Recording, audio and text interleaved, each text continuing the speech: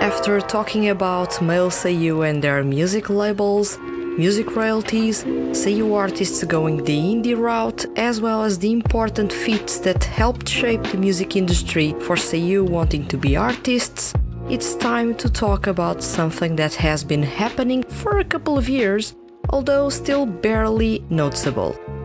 Idol culture has been influencing seiyuu artists in all aspects of their career. From their debuts to their sound, their looks, and even how frequently new CD releases are for some artists. Let's kick off this episode of Seiyuu Lounge.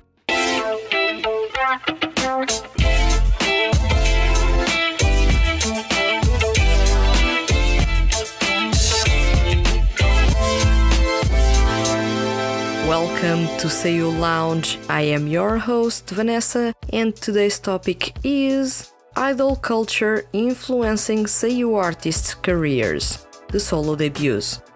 If some of you are perhaps K-pop fans, you can already sniff out a comeback as soon as your favorite idols start changing their hairstyles and colors, or how they suddenly lose weight. Am I right? I dare say it's the same for J-pop fans, but on this I can't comment as I don't follow any J-pop idols. All those visual changes are something that I was not expecting to say that seiyuu would have to do, but yeah, you can already tell when a male seiyuu is making a debut or a comeback, although things aren't as obvious as with K-pop or J-pop. Two sides of the music industry that have been influencing seiyuu artists in the last couple of years.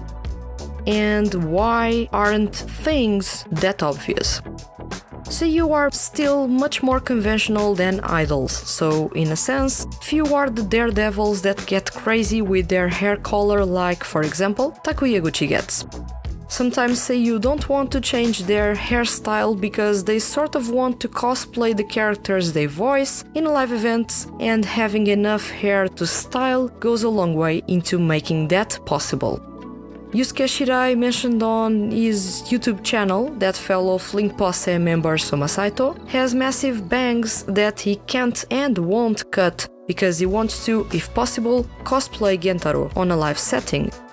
Arthur Lounsbury is insanely committed to cosplaying Phantom Iris's Felix, and for that he's grown his hair and dyed it in a similar color to the character.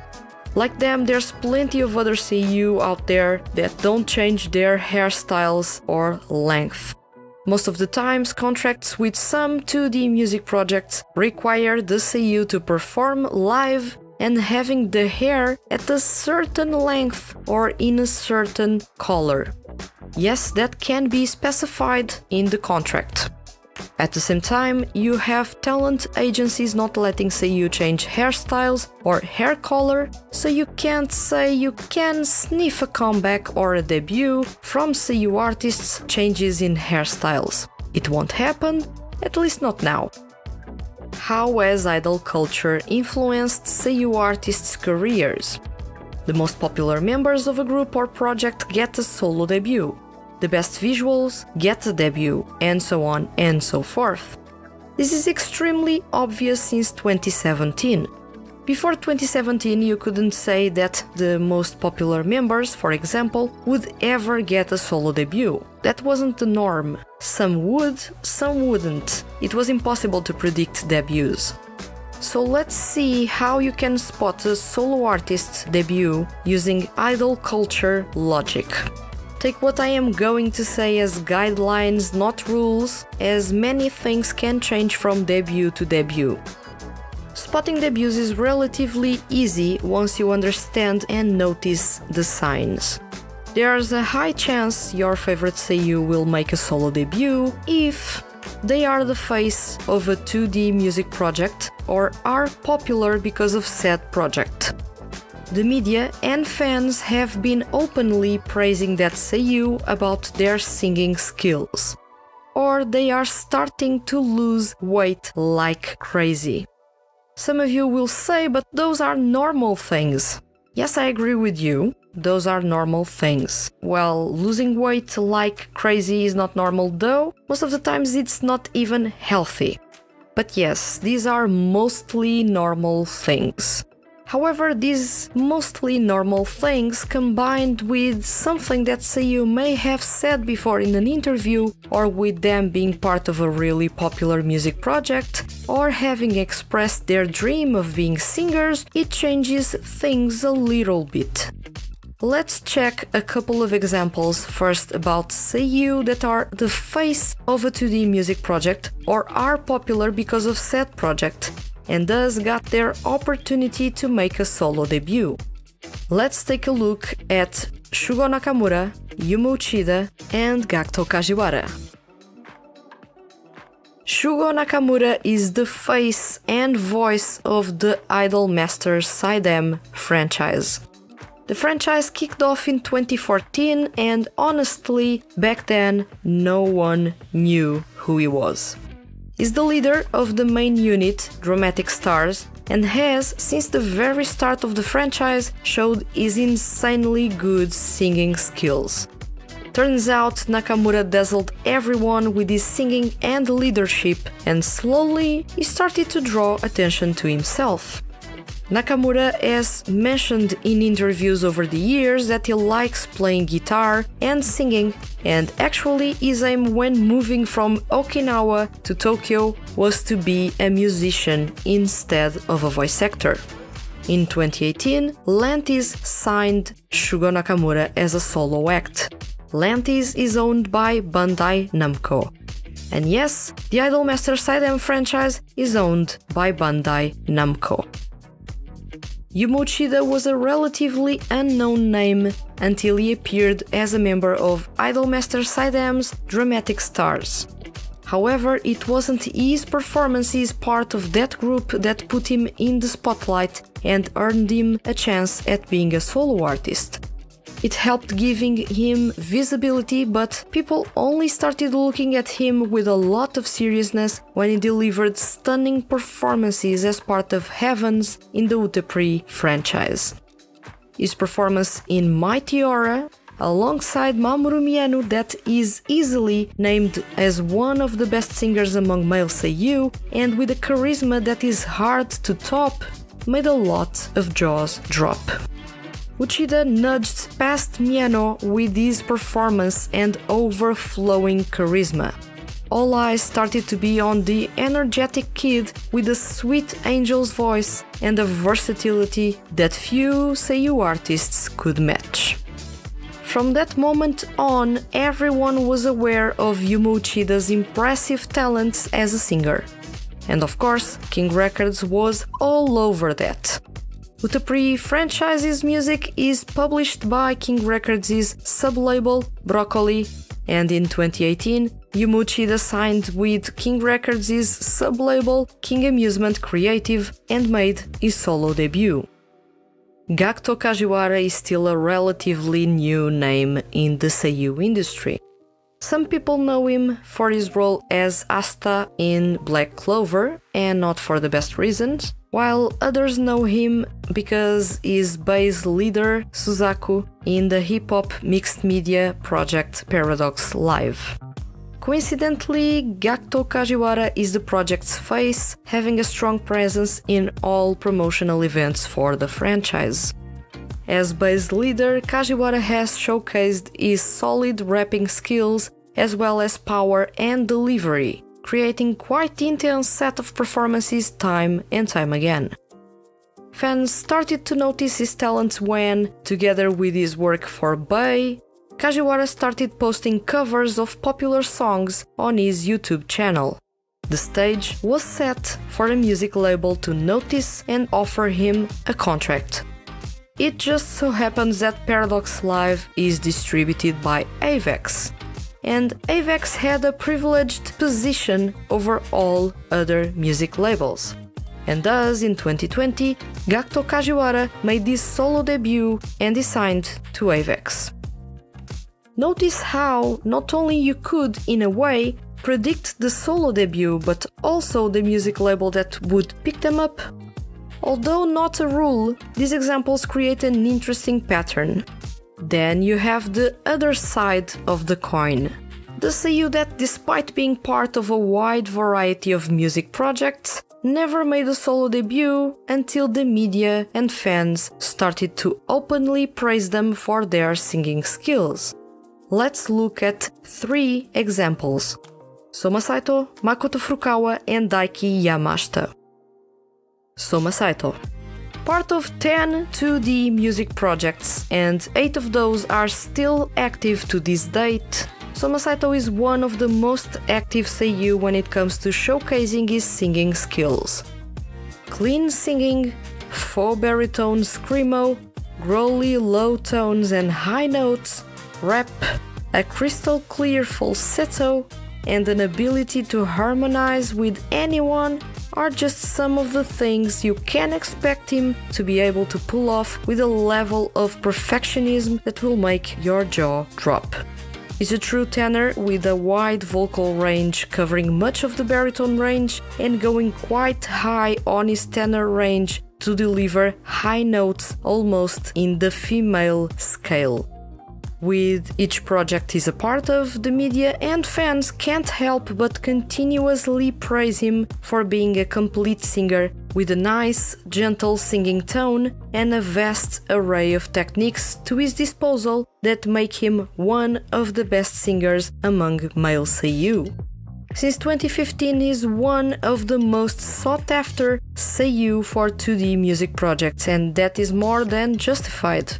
So why did it take that long for Saito to make his solo debut? He didn't want to be a solo artist.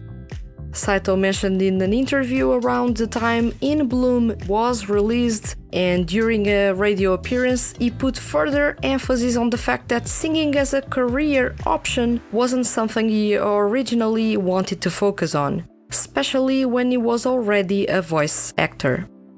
That's until 2017, when Saito decided to give it a try at being a solo artist, thus joining Sony Music Japan's new sub-label, Sakura Music. Fans had been asking for a solo debut from him for quite a long time, and media outlets in Japan were all over the news sharing the same excitement about his solo debut. It took years of praise from fans and media, and eventually Saito's resolve to give it a shot and see where he could go as an artist, or even if he would enjoy it. And we now are graced yearly with masterpieces from him. Makoto Furukawa is the same, however with a twist. Although part of 11 2D music projects, with 8 of those being active as I speak, is also a seiyuu whose voice is pretty sought after, and that's because there's really no one sounding or performing like him. Furukawa is energetic and flamboyant, something that adds quite the unique image to his performances. He's got a solid vocal range as a baritone and an emotionally powerful voice tone that suits both hard rock songs as well as musical style songs, jazz and even ballads. Versatile and with a charisma and presence that suck you in, many people kept praising Furukawa for his singing and performances. He sounded and looked natural in his performances with the Idolmaster Saidam's group Cafe Parade, and with each project he tackled, people got to experience more and more of his skills as a singer. And thus, since 2015, fans have been wanting to hear him sing outside of 2D music projects. It took quite a while for Furukawa, only making his solo debut in 2018 with Miserable Masquerade. And why was that? The traditional looks for pop artists weren't originally there. Out of all the seiyuu I've mentioned so far in this episode, Furukawa was the one that underwent the most visual changes since debut. Before making a debut with Lantis, Furukawa underwent changes to meet the bare minimum visual standards that are now demanded of seiyuu artists. Once again, I believe this is crazy, as a seiyuu artist is trying to sell their singing skills, not their looks. But once again, There are some people that only check music by singers that look good or hot in their books. So there you have it. To make a debut as a singer, Seiyu now have to follow a certain look as singers, even if they're going to make a solo debut as jazz singers. Crazy, but yeah, this is a fine example of how idol culture has been influencing Seiyu artists. Daiki Yamashita is a vocal powerhouse. There's no doubt about it.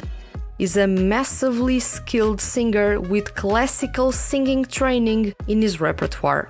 He impresses with his vocal range as well as with his versatility as a tenor.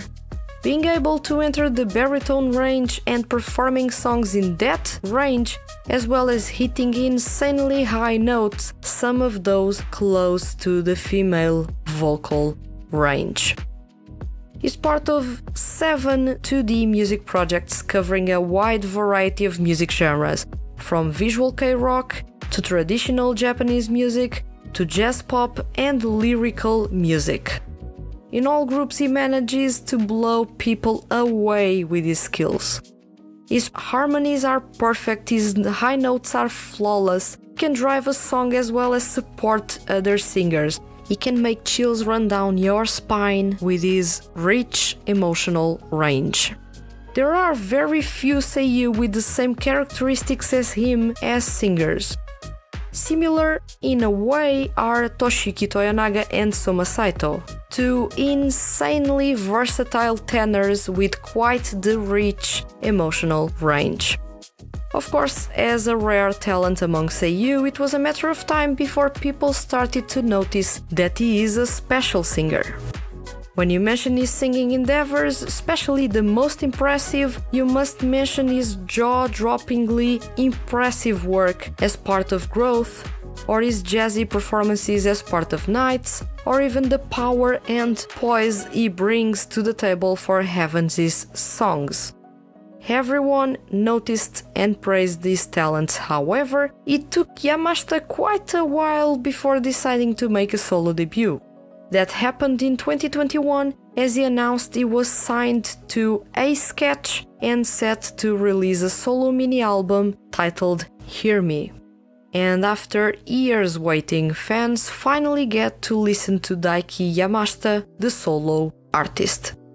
He's another case of a Seiyu that held off making a solo debut until something changed, which we of course don't know, but I speculate that it's a mix of capitalizing on his popularity plus showcasing his singing skills in an environment he can control, as well as a thank you for wanting to hear me to his fans.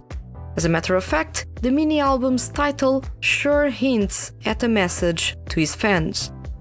The lesson to take from these examples is, if your favorite Seiyu is the poster boy or the face and voice of a 2D music project, and that project ends up being popular, expect him to be approached by a music label in which that project is housed. That music label will offer them a contract to be a solo artist. Whether the Seiyu accepts it or not, that's another story, as you could tell by some of the examples in this episode.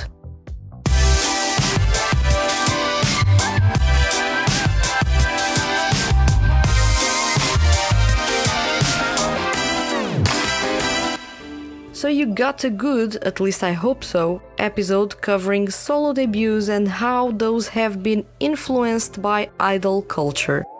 I hope you got a good idea on why some Seiyu make solo debuts and while others don't. Popularity is king.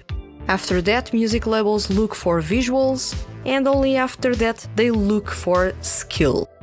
It can justify why some Seiyu with subpar singing skills have solo debuts, while others that are insanely skilled and wanted or want to be singers have never or have yet to debut, or alternatively have debuted but they were left on the side by their music labels because, for example, they aren't popular enough to sell a good amount of CD copies with each release.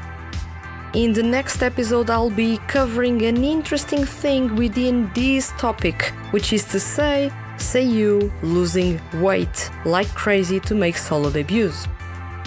Now tell me, have you noticed any other details that give away when a Seiyu is making a debut in the music industry? Let me know in the comments below. And remember, leave your comments as complex or as simple as they may be, and you can be featured on upcoming episodes of Seiyu Lounge. If you enjoyed this episode and don't want to miss the Hand That Feeds HQ's weekly male Seiyu and music-related content, hit the subscribe button. I'll return next week with another episode of Seiyu Lounge.